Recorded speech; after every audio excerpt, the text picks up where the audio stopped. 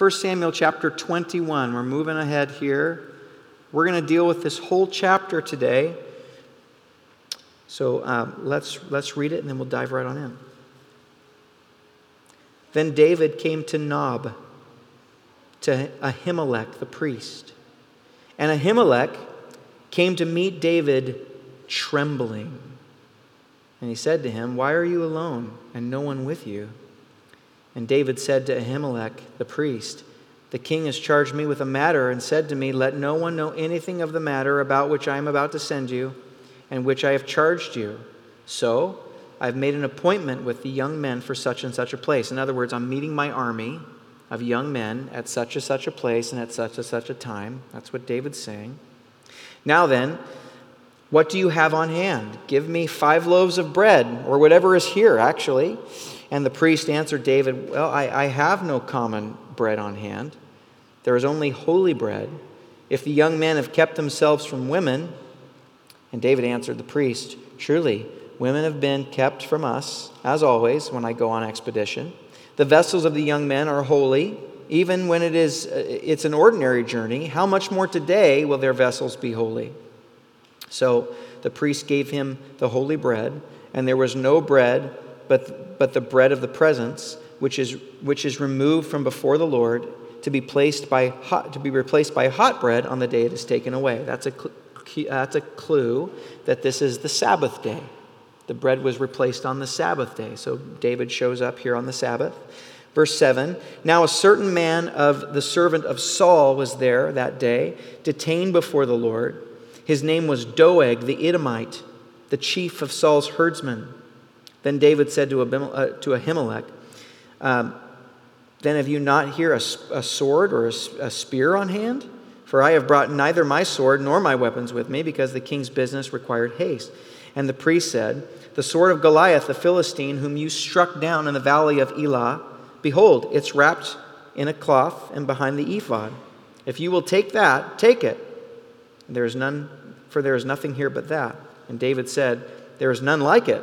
Give it to me.' And David rose and fled that day from Saul and went to Achish, the king of Gath. And the servants of Achish said to him, 'Is not this David, the king of the land? Did they not sing to one another of him in dances? Saul is struck down his thousands, and David his tens of thousands.' And David took these words to heart and was very afraid of Achish, the king of Gath.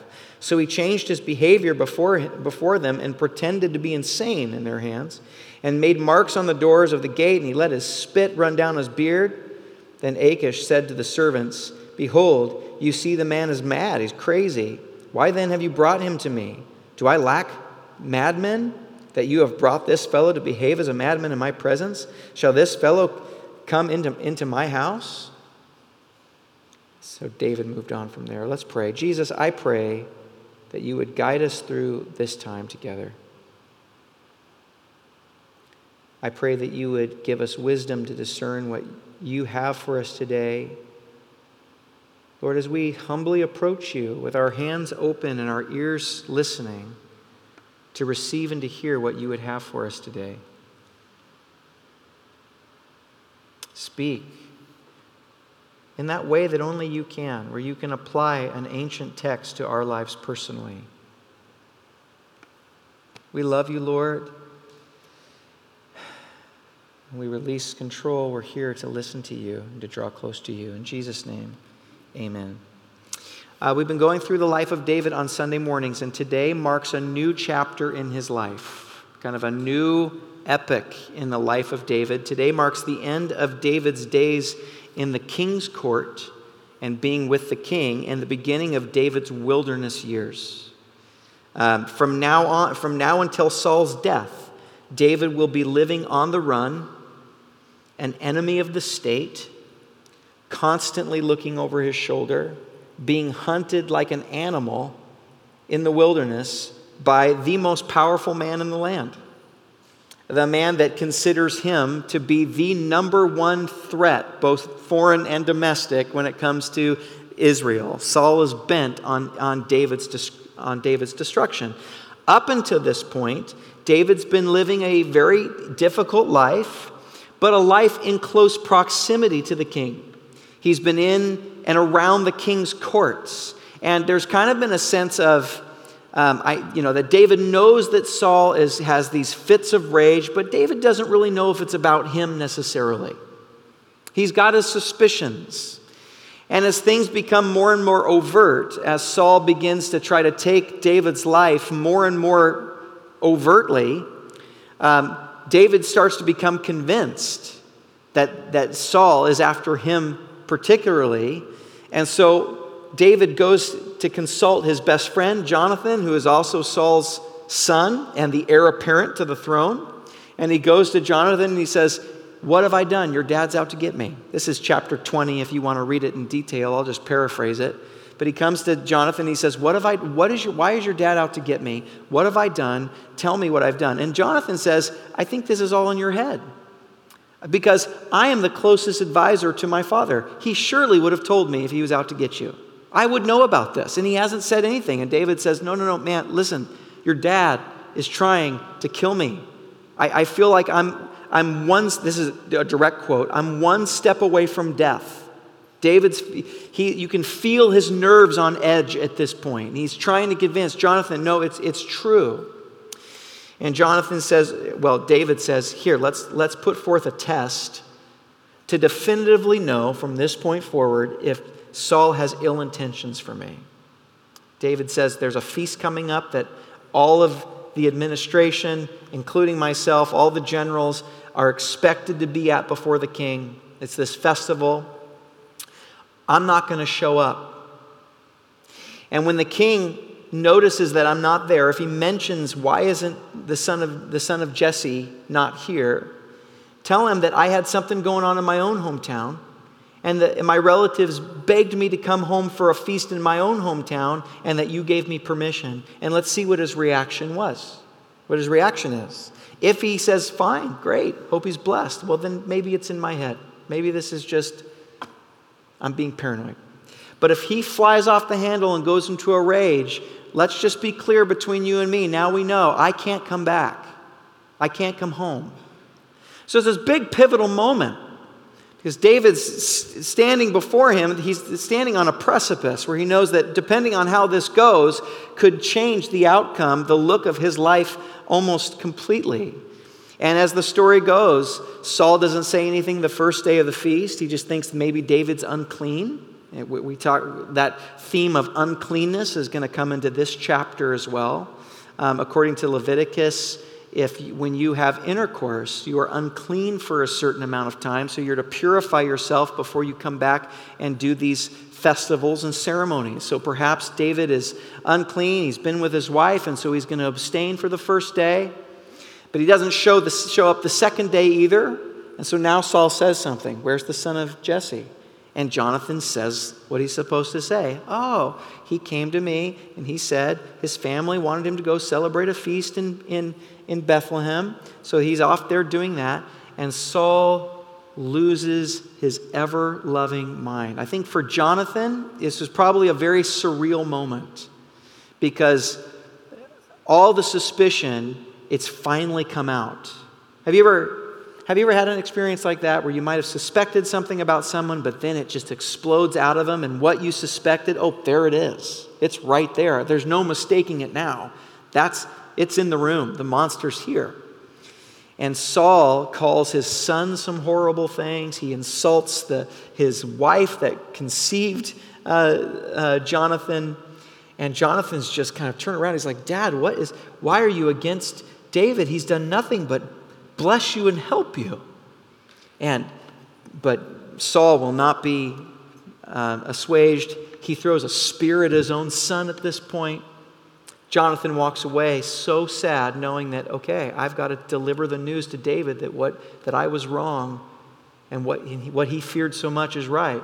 And he meets David, and they hug, they embrace. This is probably the last time they ever saw each other. And David, for the first time, is alone. That's where we meet him today, alone.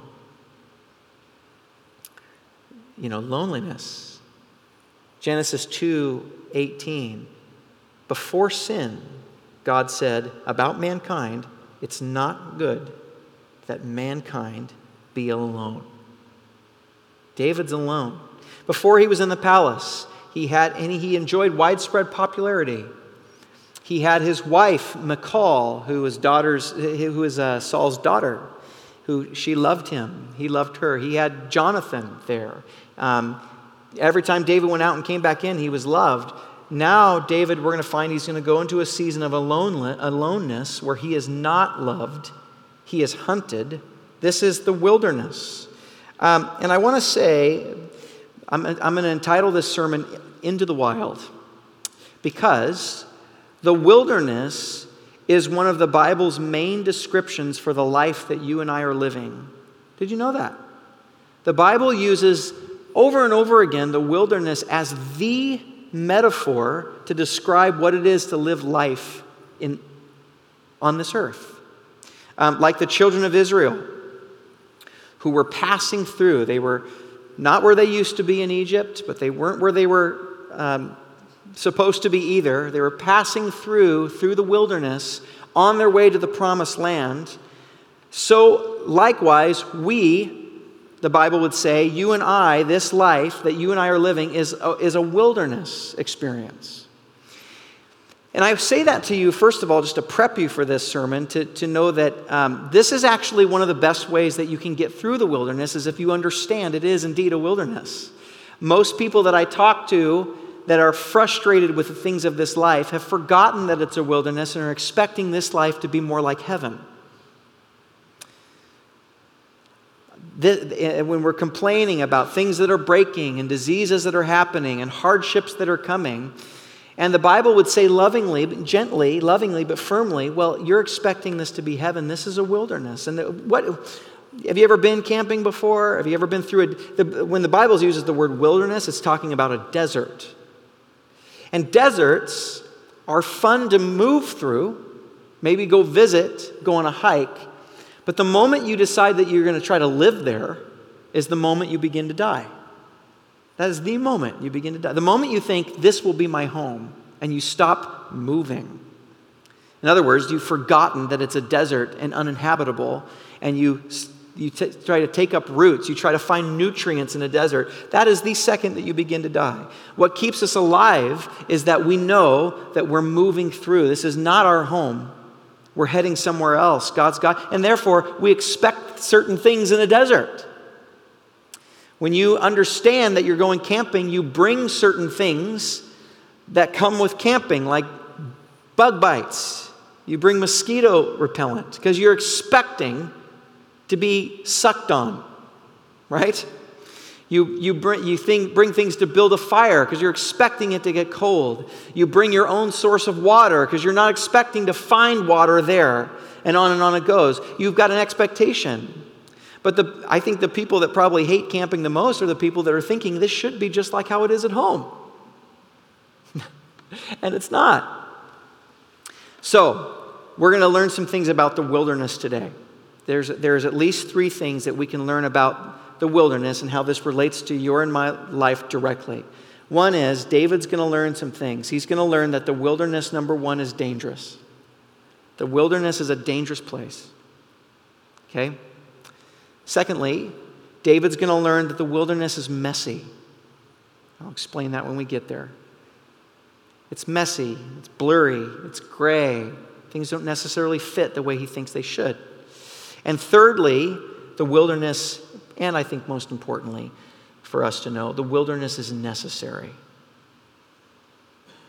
1, the wilderness is dangerous. Secondly, the wilderness is messy.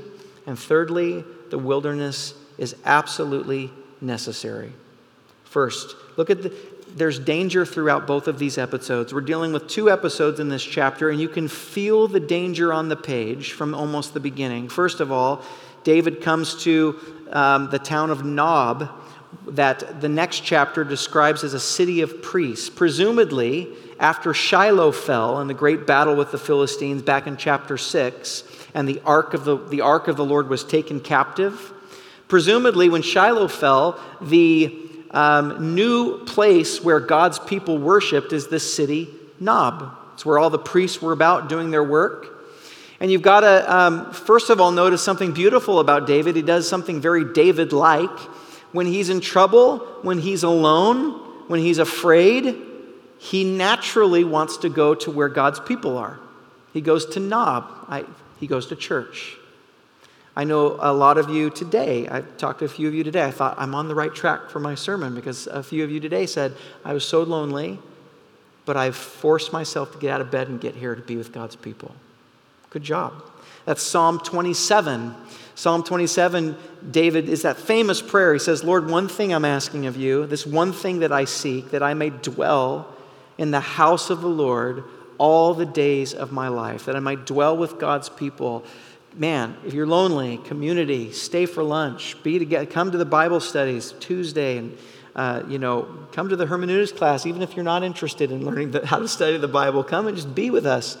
It's healthy. Well, David does that, but there's danger there. Even in a godly, priestly, holy place, there's danger there because Ahimelech the priest comes out, and did you notice it says that he's trembling with fear? He's trembling with fear. And there's a few different reasons why he could be scared that the text gives us some clues. First of all, he could be alarmed that David just came by himself. David at this point is known for being the star commander of the Israelite armies. And usually he's probably gone through Nob before to consecrate his army before going into a battle. And so Ahimelech has probably ran into David before, and this time it's just unorthodox that David is alone and unarmed. It's just odd. So he might be struck of what's going on here, what's happening. Another possibility, and this is one that I lean toward most, is that little clue in verse 7. Who is there? Doeg, an officer of King Saul, is on site. And a lot of commentators and scholars wonder if this is kind of a veiled conversation between Ahimelech and David. In other words, Ahimelech comes out scared and he goes, "Why are you alone?" In other words, because we're not. Like someone's here that could do you harm. That it's known that at this point that Saul is out looking for David. Perhaps Saul put a price on David's head or is starting to amass a search party, and maybe Ahimelech knows about this, and so he's giving David some clues. Don't know. What we know for sure is that Doeg, this officer of King Saul, is there, and he's not just any old officer. Later, he's going to come back. He's a trained warrior, and he by himself ends up killing an entire city of people. He knows how to kill people. This guy's a very dangerous man. The next episode, David goes, for some reason, he thinks it's a good idea. David's young. He's maybe making not the greatest decisions based on fear. He decides to leave Israel and go into Philistine territory. And not just any old city from the Philistines, he goes to Gath. Gath is where Goliath is from. So David goes with the sword that he took Goliath's head off with. He goes with that sword into basically Goliath's hometown, probably thinking, I don't think Saul will risk coming for me into Philistine territory. He's probably thinking, Saul's my enemy. I've got to get out of here. And he probably won't risk going that far into Philistine territory. And Gath was a border town right between Israel. In fact, it switches hands quite a bit. It becomes Israel, then it goes back to the Philistines. It's one of those towns. And he thinks, maybe I'll be safe there. But immediately he hears, and he's probably banking, maybe no one will recognize me with Goliath's sword. I don't know, and he hears them saying, not only are they saying this is the guy that killed Goliath, but they're saying, this is the king of Israel. In other words, the very seditious saying that Saul is afraid of, the Philistines are already thinking of David as the king, as the one who's really in charge. And you read the text, it says, David took these words to heart and he was afraid. He was afraid.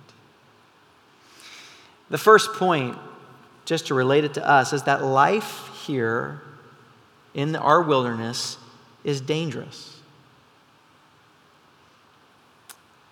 If you haven't noticed, things happen. Dangerous things are capable of happening to you. In the wilderness, bad things happen to good people, and good things happen to bad people. There's no law in the wilderness that decides who gets what. And so one of the first things we can learn from this whole episode, that along with David, who's learning some things, is that it's a dangerous world out here. And I was reading about American sensibilities and Western culture in general. And I was reading about that our culture is by far, documentedly so, the weakest mentally in any recorded history. We are the least tolerant of pain and suffering than in documented history. And part of the reason is because we are expecting, because we've had so many great years of affluence and success, and we've enjoyed being a superpower, and we've enjoyed all this technology and all of these things. Because of all of those things, we kind of expect life to go a certain way for us. We've forgotten that we're not in the American dream, actually. That might be illusory. We're actually in a wilderness traveling through, and in the wilderness, things happen. Prices go up, inflation happens, diseases strike, pandemics hit, the economy goes down, hurricanes hit the coast, droughts happen, there's food shortages. We don't want to go to work. We don't want to. All of these things affect us, and we've become, especially if you compare us to what we used to call the Great Generation, the World War II generation, coming right out of the Great Depression. One of the things that made that generation so mentally strong and tough was because they just came out of a Great Depression, going into the war. They knew what it meant to be hungry. They knew what it meant to not have tomorrow guaranteed, and it gave them a certain level of toughness to them, where they weren't expecting much. So when blessings happened to them, they were more grateful. They prized their things and their stuff and took care of them better. They were better stewards over their things. And this is very true even of their children, of the boomers. This is my mom and that generation. My mom is, if you know my mom, she's an extremely hard worker. She's very grateful for everything she has. All of her stuff is clean and taken care of and lasts as long as it possibly can. She's learned to save. These types of things come from an idea that we don't know what today's guaranteeing. There's suffering all around us, and therefore we can be grateful. And there's also a certain sense of toughness.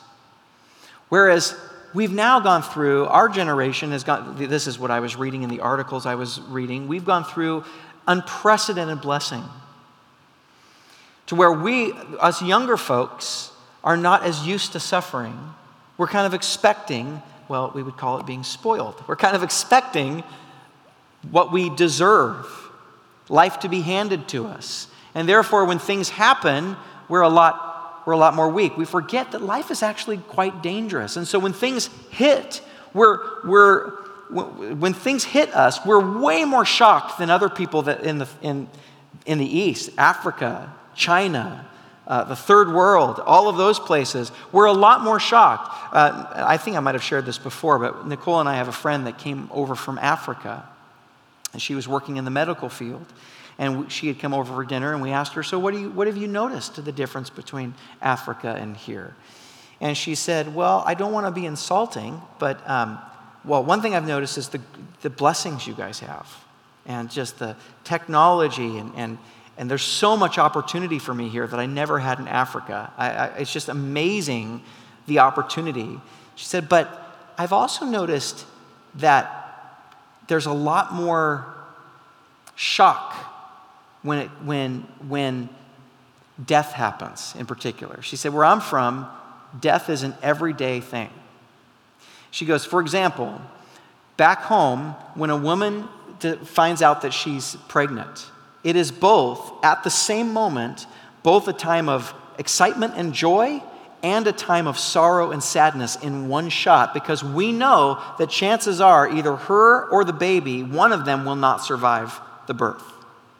That's the majority of those chances. Just here, guys don't have that problem because of technology and your blessings, but it's kind of made folks a little weak in their mind because they're expecting it. For us, she goes, literally the day before I came, or a week before I came, I walked out my door and there was a dead body. I had to step over it to get to where I was going. John Wesley also commented on this. I was reading one of his sermons, and he said, the gospel is its weakest in the most affluent societies. He said, the gospel is the weakest in the most affluent societies. Why? Well, because we're not in touch with our great need. We have everything provided for us. We've got several options before we have to cry out to God in absolute need and humility. If we're out of money, we can put it on a credit card, or we can apply for a loan, or we've got a whole bunch of programs, which are all blessings. They're all good. But with those blessings come a certain temptation to expect those blessings in return. One thing that the Bible reminds us over and over and over and over and over and over again, that life is a wilderness and it's dangerous. And therefore, one of the things that we can employ to get through it is just to realize that life is a wilderness, and when things happen, we won't be so shocked. We might be crushed, or we might be, crushed but not destroyed. We might be hurt but not broken. We might be disappointed but not overthrown, not overtaken, because this is the life that we live in. And I think we're starting to get more and more in that for the last couple of years.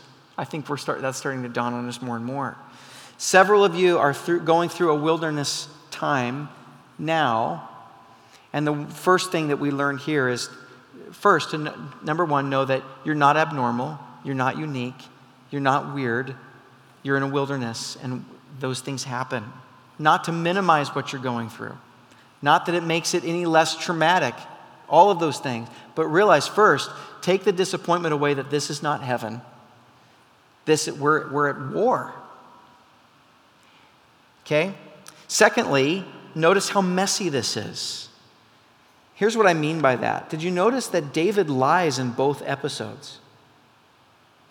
In the first episode, he comes to Ahimelech, and Ahimelech says, what are you doing? You're all by yourself. How come you're alone? And David comes up with this elaborate lie that the king has sent him on some secret clandestine mission and that he's meeting his army, and therefore I need some bread and I need some weapons. And in doing this, and in the next episode, he goes to Achish, the king of Gath, and he feigns being insane to get himself out of harm's way. With Ahimelech the priest, when he comes out to meet David, David accomplishes two things through his deception. First, it gave Ahimelech the impression that David was still doing the king's business and would relieve him about helping David. He would get the help that he needs. Secondly, it was a way of protecting Ahimelech. If he told Ahimelech outright the truth, actually Saul's trying to kill me and I'm on the run, one, Ahimelech might not be inclined, and reasonably so, be inclined not to help David. Or secondly, if he helped him, he would be doing it at great threat to his own life. David's trying to protect him here, and unfortunately, this is so messy because it doesn't work out. Later, in the next chapter, this Doeg does hear about it, rats Ahimelech out. Ahimelech tells the truth, and he offers deniability. I didn't know. This is what David said. Saul is so paranoid and enraged that he orders Doeg to kill Ahimelech, and Doeg actually kills the entire town of the priests in the name of Saul. It doesn't work out the way David thinks it would.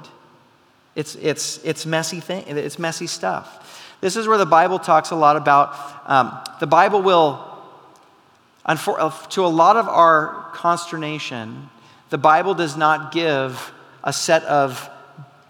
all the time a set of black and white rules by which to live by. A lot of people will, if you come to the hermeneutics class, one of the first things that we will debunk is that the Bible is basic instructions before leaving earth. Have you heard that acronym before to describe the Bible? That's wrong and ridiculous and silly. It's actually not. It's not like a driver's manual where you can go and to whatever situation that you're about, and you can flip to, okay, what college should I go to? Who should I marry? All of those things, and the Bible's going to tell you. It's not that way. The Bible is actually trying to give you something that the Bible calls wisdom. And what the Bible means by wisdom is to give you a character and to know the Lord's character in such a way that you can live wisely in the 80% of life where the Bible has nothing to say about it. That's the idea. And you come against things in life, in the desert and in the wilderness, that that are kind of gray, blurry areas ethically. I think of the Egyptian midwives.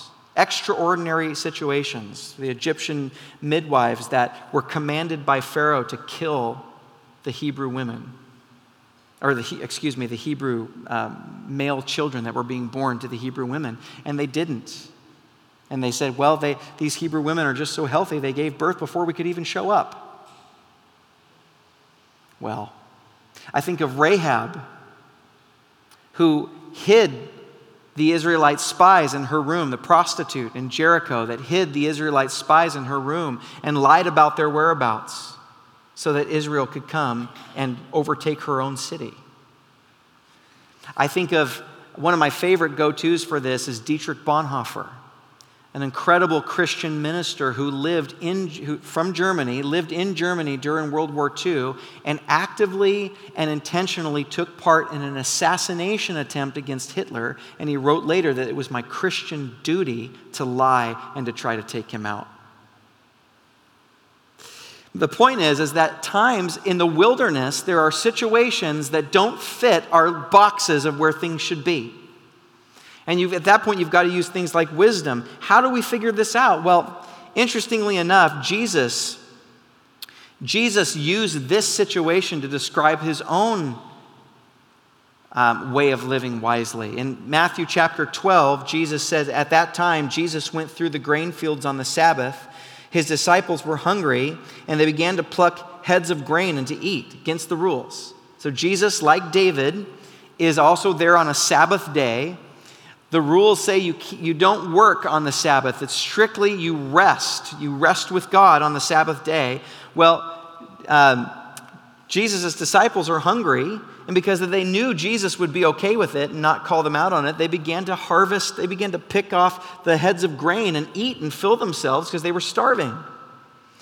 But the Pharisees saw it, and they said to him, look, your disciples are doing what is not lawful. They're against the law on the Sabbath. And he said to them, here's where he references our passage. He says, have you not read what David did when he was hungry and those who were with him? How he entered the house of God and ate the bread of the presence, which was not lawful for him to eat, nor for those who were with him, but only for the priests. Or have you not read in the law how on the Sabbath the priests in the temple profane the Sabbath and are guiltless? I tell you, something greater than the temple is here. And if you had known what it means, I desire mercy and not sacrifice, you would have condemned the guiltless, for the Son of Man is Lord of the Sabbath. Jesus is saying, how do we guide ourselves in conduct in these gray situations throughout life? He says, well, let mercy be your guide. Compassion on others. Like in David's case, at least the first episode with Ahimelech, he's trying to protect Ahimelech. He's trying to protect him from an onslaught and trying to protect that city, which unfortunately doesn't work out. So he lies and doesn't tell the truth. He conceals what's really going on for the protection of someone else. And sometimes we find ourselves in those extraordinary situations here in the wilderness. I'm not condoning lying. I'm not. I'm just saying this is the nature of life. We find ourselves in places quite a bit. A lot of life is gray, where we find ourselves in places where the rules don't perfectly apply. Situations, health problems, health situations that people have to make some really, really hard decisions based on mercy and not sacrifice. not strict obedience. Those of us who are more immature in our faith will use this principle as license to justify doing whatever we want. And that's a sign of immaturity. But those of us that are walking with Jesus and understand that we go through situations that are not necessarily clean cut, especially when it comes to scripturally, we've got to think about what Jesus' heart. We have to know his attitude toward folks and how he would help. When I was a young pastor, younger than now, because I'm not old. Let's get that straight right now. I met a young man who was bipolar and was possibly suffering from schizophrenia and those types of things, but because he heard a teacher tell him that it's not right to take medication, that it's sinful to take medication, he refused to do it. Because to this young man's credit, he loved Jesus that much. He wanted to do what he thought was right. He was like, man, if the Lord tells me not to take medication and that it's of the devil, well, then I'm going to not take medication. And I had to go rescue him off the streets.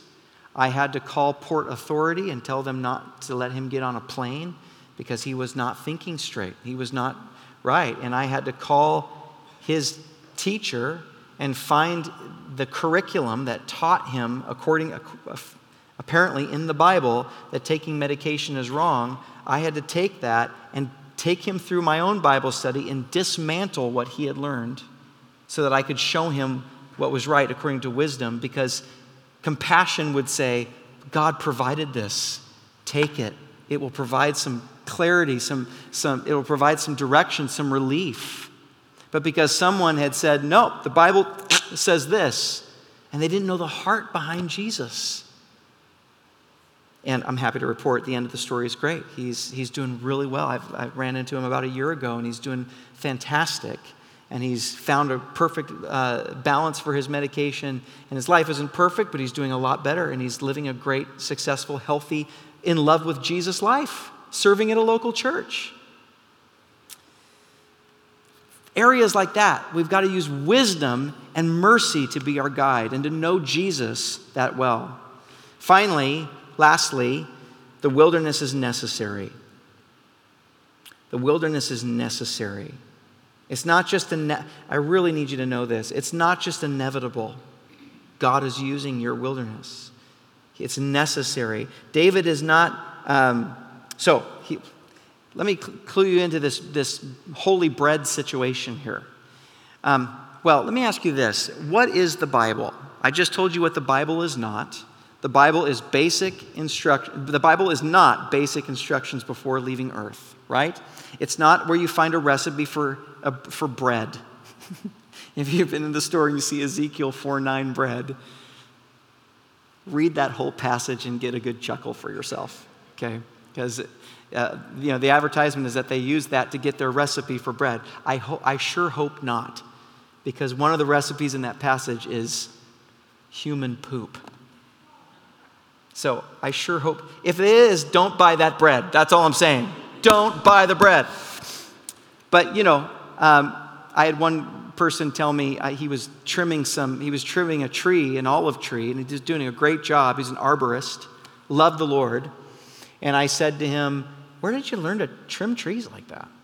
And he's a well-meaning guy, but he said, from reading the Bible. And I went, show me in the Bible where there's instructions on how to trim a tree properly. And I know what he meant. He meant the Spirit is leading him and that God is with him right now. And he meant well. But it gives a false impression that the Bible is some kind of manual that will tell you how to buy a car, who to marry, how to make bread, all of those types of things. Where the Bible itself does not present itself in that way. The Bible is, we've gone over this before, the Bible is progressive but recursive ancient Eastern meditation literature. Okay, that's a lot to unpack, but that's what the Bible is. It is progressive, recursive, which means it's going somewhere, but recursive means it revolves back. It revolves. It's constantly pointing both backwards and forwards at the same time. The best analogy that I can think of is that the Bible is like a snowball. And as it progresses, it picks up more momentum around some of its main themes. So the Bible is written in a way, if you understand this, the Bible is written in such a way to make your brain remember things that you've already read and to think of something coming in the future at the same time. If you're reading the Bible correctly, your brain will both think you're heading somewhere, because it's a story. Most of the Bible is a narrative genre. It's a story moving you somewhere with a plot and all of those types of things. Plots and characters and antagonists and protagonists and all of those things are there. But it's recursive in that it's going to take a theme that it brought up before and it's going to bring it up again, but with more substance to that same theme this time. Okay? So when you're reading, if your brain goes, oh, this reminds me of that one story, I'm here to tell you that is intentional. That's not a coincidence, that's intentional. With that in mind, what does this story remind you of? I've already alluded you to it once, but I'm wondering, what does this story remind you of? Let me set it up. David is promised to be king. He's been made a promise to be king. But before he gets to the promise to be king, David goes into the wilderness for a season before he gets to the promise. Children of Israel, after they were taken out of where? Egypt. They were given, where were they going? To a promised land. And what did they get in the wilderness? What happened to them? How did they eat in the wilderness? Anybody? Manna, which is holy bread from heaven, right? The story in the life of David is written in parallel for that very reason. It's not an accident, it's very intentional. Here David goes into the wilderness where he's alone, he needs provision, and he provides sustenance, holy bread in the wilderness that sustains him. Later, well, I think I'll bring that up later. What's the point? That for the children of Israel, one of the lessons that you learn from going back to thinking, one of the reasons the author is trying to hearken your mind back to the children of Israel is because any good Israelite would know that not only was the wilderness in some ways inevitable, but it was necessary. Did you know that there was a quicker route to get to the promised land than they took? But God purposely led Moses the long way through the wilderness for how long? 40 years, because they needed that time in the wilderness to hone them and make them ready for the promised land. And that's exactly what the author is trying to tell you about David here, that there's a divine sending into the wilderness to prepare him to be the king. David has already been declared the man after God's own heart. He is the man after God's own heart, but he's no king yet. He's got to go into the wilderness to be a king. He's got to learn a few things to be a king. He's got to learn to depend on God to be a king, especially to not be the kind of king Saul was. Saul was anointed king. He had no wilderness time. He was almost immediately appointed king. And as one commentator puts it, especially, he's an expert on the life of David, he says, God put David in the wilderness to get the Saul out of David. In other words, to stop David from becoming the same kind of king that Saul was. He had to teach him to depend on God, to release. What's ruining Saul right now? Control. It's me. I have to. It's all up to me. The best remedy for that is to put you in a situation where you have zero control of your life. A wilderness. And actually, in our wilderness, in our life, we have a lot less control than we typically think. Most of the control that we think we have in life is illusory. We have no control over what Vladimir Putin decides to do. What Vladimir Putin decides to do, or how the world decides to respond. We have really little control over things like that, which means we have really little control over the economy. We have really little control over the market. We have really little control over if our company can afford to keep us on or not, or give us the raise that we need to keep up with inflation. We have little control over all of those things. We have very little control if our bodies uphold the test of time, if we get sick or if we get hurt, or all of those types of things. We have little control if our cars last. We have little control if our houses break down. We have very little control in life for the most part. Very little control. And here the Bible reminds us that not only is it inevitable that we're in a wilderness, it's also necessary. God is at hand in this in you, making you into the promises that He's given to you. And that, to me, makes the wilderness very exciting. If I know that God is answering my prayers for patience, for character, for honesty, for work ethic, for compassion, for love. If I know that God is answering those prayers, that I could, to be less selfish. And He says, okay, Mike, it's wilderness time. I'm preparing you for something. Then it makes it durable. I know that God is in everything. That's what the Bible says in Philippians. It says, for the Lord is at hand. That means, not that He's about to return, although I think that might be true and I hope it's true, but it literally means the Lord is in everything. And I would say especially the wildernesses, the hard things, leading us with a pillar of fire and His presence at night. He's leading us through all the hardships. He's in the hardships. He's doing something in you through all of your wilderness experiences. Let me encourage your heart. The Bible says He's doing something in you that far surpasses the weight of any value you put on any of these external things. Whether it be your job, your comfort, your future. Who knows what your future is going to be? Whether it be a circumstance in the present, or however it's going to work, there's something happening in you that God, no matter how dangerous it is or how messy it all is, whether you handle it right or you handle it wrong, whether David's right or wrong about feigning insanity to the king of Gath, that the jury's out on that. Scholars go both ways on that. I don't know. But one thing I know, God is doing something in David through this. Now, here's what I want to ask you. How do you know? How can you guarantee? Well, let me qualify this. God is doing something in you through the wilderness if you cooperate. Because let's be real. Let's be real. We all know people who have gone into the storms of life, and some have come out better, and some have come out worse. Let's be real.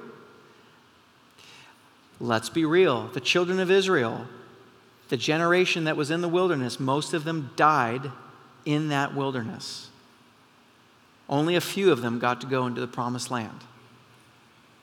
So let me just put the fine print out there. How can you guarantee that the wilderness that you're going through is going to make you better, not bitter? Is going to make you blessed and not worse? That's going to build you up instead of tear you apart. How can you become a person of greatness? How can you become so buoyant in a storm where you float through? How do you do it? Well, look at David. David, look what he says here.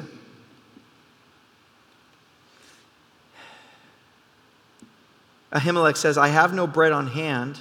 There's only holy bread if the young men have kept themselves from women.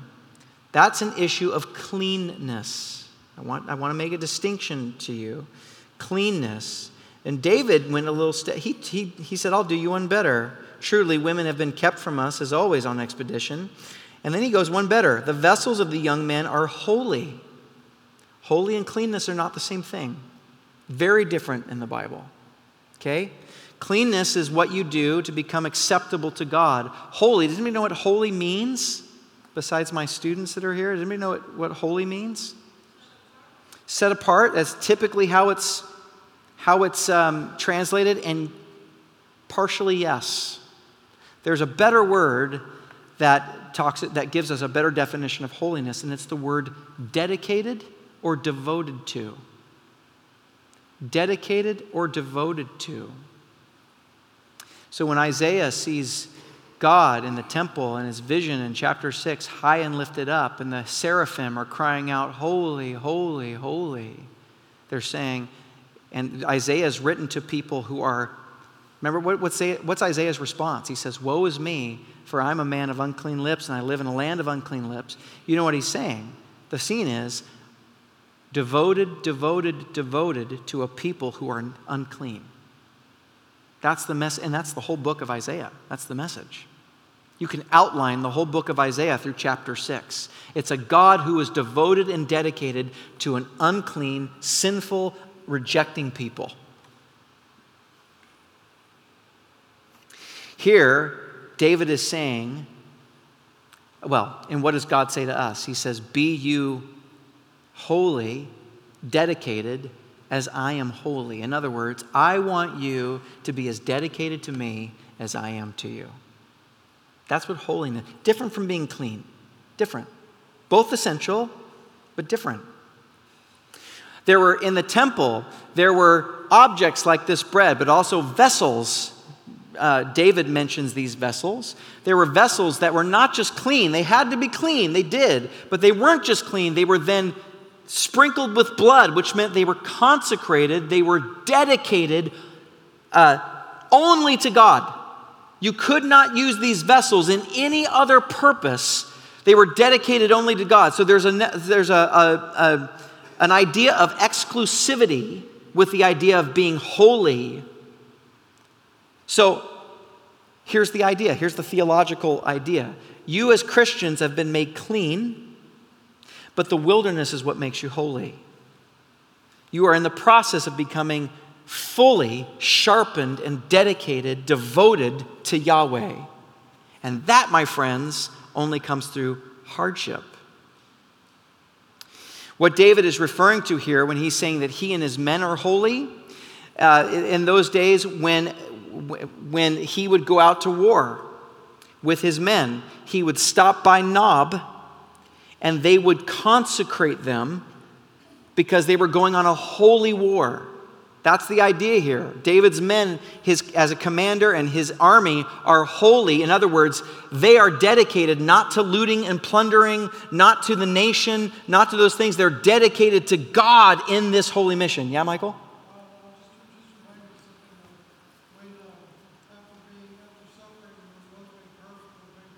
Yes. Michael just said something brilliant. And he was talking about, in Hebrews, it talks of Jesus, that Jesus was made perfect through his suffering. And it's the same idea, that through a wilderness, we are honed and made dedicated. So here's the thing. David right now, he's a lot like us. He says, yes, I'm holy. In other words, I'm fully dedicated. But it takes a wilderness to find out where our idols truly lie. A lot of us, when you first became a Christian, you no doubt had maybe an emotional moment where you said, okay, yes, I'm holy, I'm dedicated, I'm in, I'm devoted, I'm in. And you meant it, as far as you're on the conscious level. But underneath there, you have other loves, non-negotiables, requirements, things that you can't imagine doing life without, a level of wanting control, and on it goes, that are under the surface. You can't see them with the conscious eye. They're semi-conscious or subconscious. And the storms of life, you know what they do? They shake up the sea bottom so that the stuff being held on the ground comes up and floats up to the surface. The wilderness shows you what's really there, so God can skim it away and make you the king that he's promised you to be. And this, of course, remember what I said, the Bible points backwards. Children of Israel, Egypt, good job, Phil. How does the Bible point forward? When was the greater than David in a wilderness? Jesus, yes. When was he in a wilderness? Yes, the Spirit led him into the wilderness, right? What happened? When did he provide bread in a wilderness? When did he provide bread to people in a wilderness? The feeding of the 5,000. Good job, Kristen. Gold star. 10 points to Fornax. Where Jesus is there in the wilderness, and he feeds the 5,000. You remember the story? And then he says some extremely controversial things. This is John chapter 6. He says, you know the bread that was given by Moses in the wilderness? I am that bread. It's me. And whoever eats my flesh and drinks my blood will enter into the kingdom of God. And this was crazy to hear, obviously. And at that point, John chapter 6, verse 66, easy one to remember, John 6:66, the crowds, his followers, left at that hard saying. And Jesus turned to his disciples at that moment and said, are you going to leave too? And they said, where else can we go? For only you have the words of life. You see what's going on here? Jesus is saying, I'm the bread. I'm the one that makes you holy. How does Jesus make you holy? By realizing that he was the bread that was broken. He went through his own wilderness to get to the resurrection. The night that he was betrayed, he took the bread and he ripped it in front of his disciples, in front of his friends, and he said, this is my body ripped for you. Eat this in remembrance of me. And this represents my blood poured out for you. Drink this in remembrance of me. In other words, remember, I went through a wilderness. I'm not asking you to do anything that I haven't done myself. And to the degree that you ingest this bread, this holy bread, ingest my gift for you, to that degree, you will be in your own wilderness, you will be made better, not bitter. It will make you great. It will make you a person of greatness. You'll have the fire that refines around you. If you realize that Jesus went through his own cross. He went through the wilderness to get to his promised land, to get to the resurrection. In other words, we're following our Savior, and there's something redemptive in it. If you are going through a storm or a wilderness, I'm mixing my metaphors, but same idea. If we're going through a wilderness, you're in good company. You're in good company. Not only is it dangerous, yes, know that, it is dangerous. Living life is fraught with danger. It's not for the weak of heart. You're about to go out those doors, and things may not go the way you want them to go. It's a wilderness out there. Your kids, God forbid, can get hurt, or they could leave the faith. You could get a altering disease that changes the whole way you think about life. Your career could be pulled out right from underneath of you. All of those things, I cannot tell you, I should not tell you, I will not tell you that if you follow the Lord, your life will be just peachy. No, because the Lord that we're following himself said, follow me. And his life was a life of sorrow, grief, hardship, homelessness, abuse. He was a victim of injustice, shame. He died nakedly on a cross. Everyone could laugh at him, make fun of him. He was separated from his Father. He died on that cross alone. He knows what cosmic loneliness is like. Remember what he said on the cross? My God, why have you forsaken me? Why have you left me? Why? So that you could ingest the story and know that you're not alone. And know that just as God brought redemption to the world through that act, through that wilderness, he's bringing redemption and health and wholeness to your life and those around you as you bear your cross. As you bear your cross, it's necessary. He's doing something in you. David will become the pinnacle king for Israel. There will never be, until Jesus, there will never be a king quite like David, a man after God's own heart like David, who ruled so well, who unified the kingdom, who brought an end to Israel's enemies, who loved the Lord with all of his heart and followed him with all of his soul, who purged the land of foreign gods. All of this, none of that would be if it wasn't for this refining wilderness. You are becoming something too. The Bible says God is refining you into the image of Christ. If you want to know what's going on in you, you are becoming more like Christ, and it takes a wilderness to get you there.